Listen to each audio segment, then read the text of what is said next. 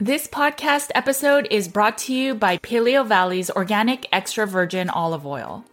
Now, we all know that many olive oils are cut with seed oils or that they are rancid, and so it's not always easiest to find a quality and properly sourced olive oil. Yes, in case you didn't know, many store-bought olive oils are diluted or blended, compromising both taste and quality, and may even cause rancidity. I'm really glad that Paleo Valley's extra virgin olive oil remains pure and unadulterated, sourced from a single organic valley in Greece. Paleo Valley ensures freshness and nutrient content by packaging their olive oil in dark glass bottles. At a certain point, I stopped using extra virgin olive oil, but once our practice started working with people with chronic inflammatory response syndrome or CIRS, we started recommending it for the reduction of TGF-beta 1. It is an immune system marker that shows inflammation both for COVID-19, CIRS, and actually many other illnesses. So if your TGF-beta 1 is high, you may want to try incorporating a little bit of extra virgin olive oil. Make sure to check it out. It comes in a 2-pack package. And remember, all Paleo Valley products are guaranteed with a money-back guarantee. Go to paleovalley.com/NWJ to get 15% off your order. Thanks for supporting companies that support this podcast. Hey guys, it's Judy from Nutrition with Judy.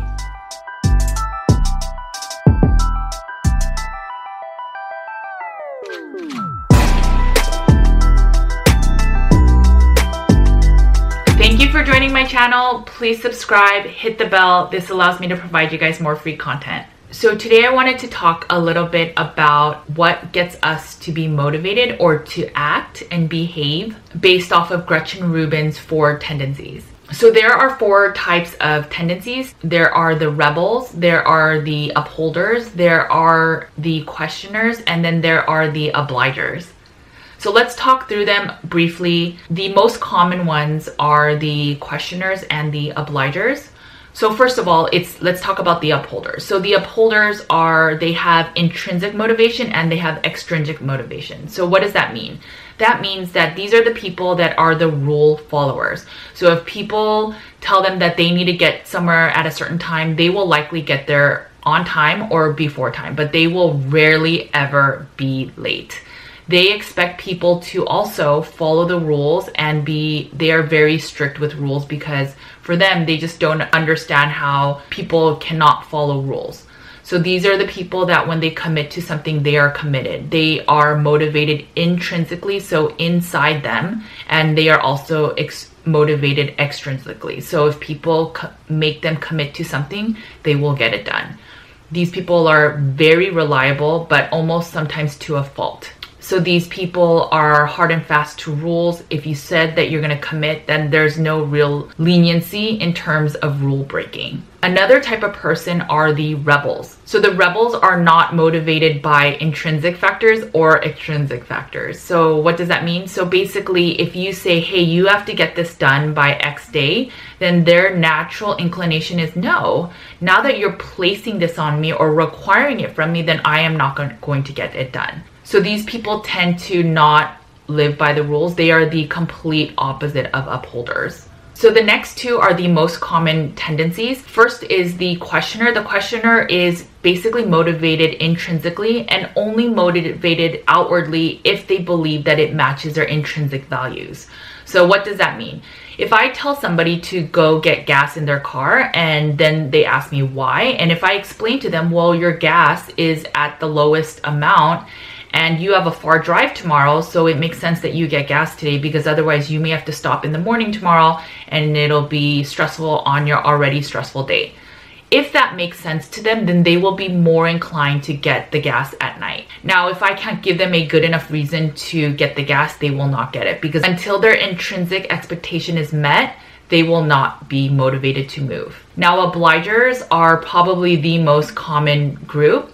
And obligers are not able to meet their intrinsic expectations, but they are very good at meeting their outward expectations. So these people, if they commit to a diet alone, may not be able to do it. But if someone were to say, hey, it means a lot to me if you finish this diet or if you finish this work or you got this done on time, then they will likely get it because they are motivated by the outward expectations. So let's talk a little bit about each one and how to get people to be motivated. So if we were to talk through each individual and talk about how to get them to change a light bulb, and this is what Gretchen Rubin talks about in her book, but we can talk about the light bulb since she brings it up. So for an upholder, it's pretty easy. You can ask a upholder, hey, can you change the light bulb? And they'll get it done. You don't even have to give them a reason.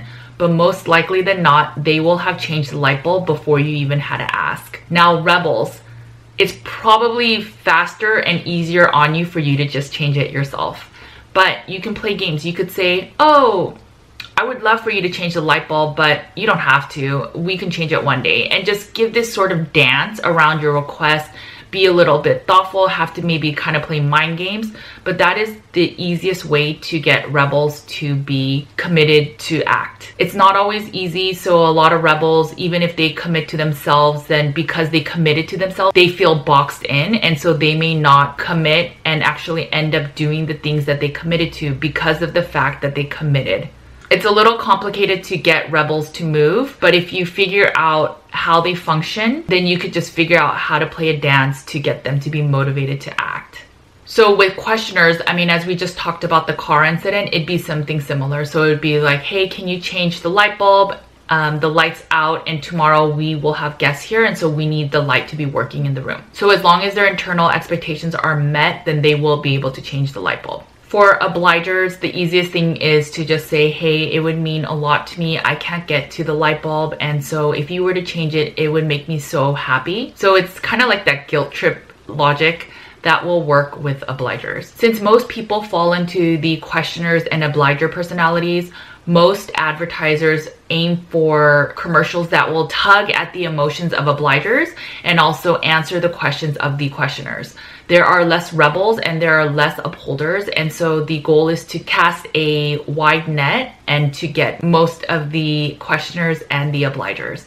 Now the upholders will go and purchase if they feel like it makes sense, and the rebels may or may not purchase. So why is this important to all of us? One, I think it's important if you understand yourself and get to know yourself so that you can figure out what makes you stay motivated and be motivated, whether it's work, whether it's school, whether it's your diet. It allows you to figure out, to roadmap your visualizations and also how to get to the end goal. If you figure out that you're a questioner, then you need to figure out every single reason as to why the carnivore diet or a keto diet or a meat-based diet is ideal for you, and why fiber, why plants, why all of those things are not ideal. If you get to a point where you are questioning the diet and then you question why you're not having fiber or vitamin C and you feel that there's a weak link, there is a higher chance that you will fall off the diet. If you are an obliger, if you are doing this alone, then it will make it harder for you to stay committed. But if you do the carnivore diet with someone else, or you join an accountability group, or you do carnivore 75 hard, you will likely have a better chance at succeeding. Now, upholders probably don't need any of this and probably are not even watching this video. So the important thing is to get to know yourself, so then knowing how you are functioning and also how you can be motivated and stay motivated. And you can also use this logic to then figure out how others are motivated. So I try to understand how my kids function so that I can get them to get things done. So if I want Caleb to be able to eat the liver, then I know he seems like a little bit more of a questioner. And so I try to use sound logic as to why he should eat liver and why it may be ideal for him. Kevin is a rebel. And so it's funny actually, because a lot of obligers will marry rebels because it's just this fine balance. And so with Kevin, I've learned that if I'm just drill information into him, he becomes rebellious and he's like, I don't care. And so he'll almost eat food dyed processed foods in front of me just to be like, I don't care. And so what I've learned over time is I've learned to just give him the facts, let him know, but ultimately let him make his own decisions. And I also may make some comments here and there, but I let him be. And sometimes he may realize on his own that he doesn't want to eat that because it makes him feel less than beneficial. This is why I think knowing the 4 personalities are so important, because it allows you, one, to know how you are motivated and how you are driven to act. But it also allows you to understand, even at work, the people that work for you, how are they driven? What motivates them to act? Because for every individual, you can't do the same thing because it won't work on everybody. So I hope that you guys find this information insightful and then learn to use it to motivate yourselves and motivate others, and so that we can all get back to optimal health. All right, guys, make sure to eat a lot of meat, take care of your bodies, because it is the only place to live. Please make sure to subscribe because, again, this is the only way I can provide free content. Thank you, guys. Take care, and I will talk to you guys soon. Bye.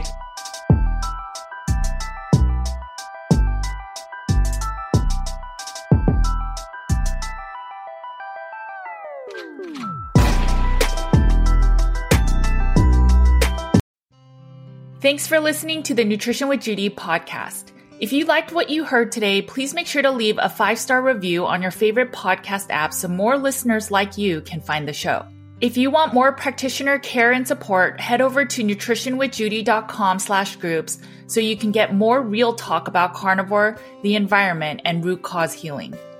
You can also find my content on Nutrition with Judy's YouTube, Instagram, Facebook, and Twitter. Make sure to sign up for my weekly newsletter and learn more about in-depth articles with infographics at nutritionwithjudy.com/articles. You can find my 2 books, Carnivore Cure and The Complete Carnivore Diet for Beginners, on carnivorecure.com and amazon.com. At the heart of Nutrition with Judy's practice, our mission lies with a deep, unwavering passion for service and community. We will continue to empower you to have the knowledge and tools to live a life nearly symptom-free, because we firmly believe in healing and wellness for all.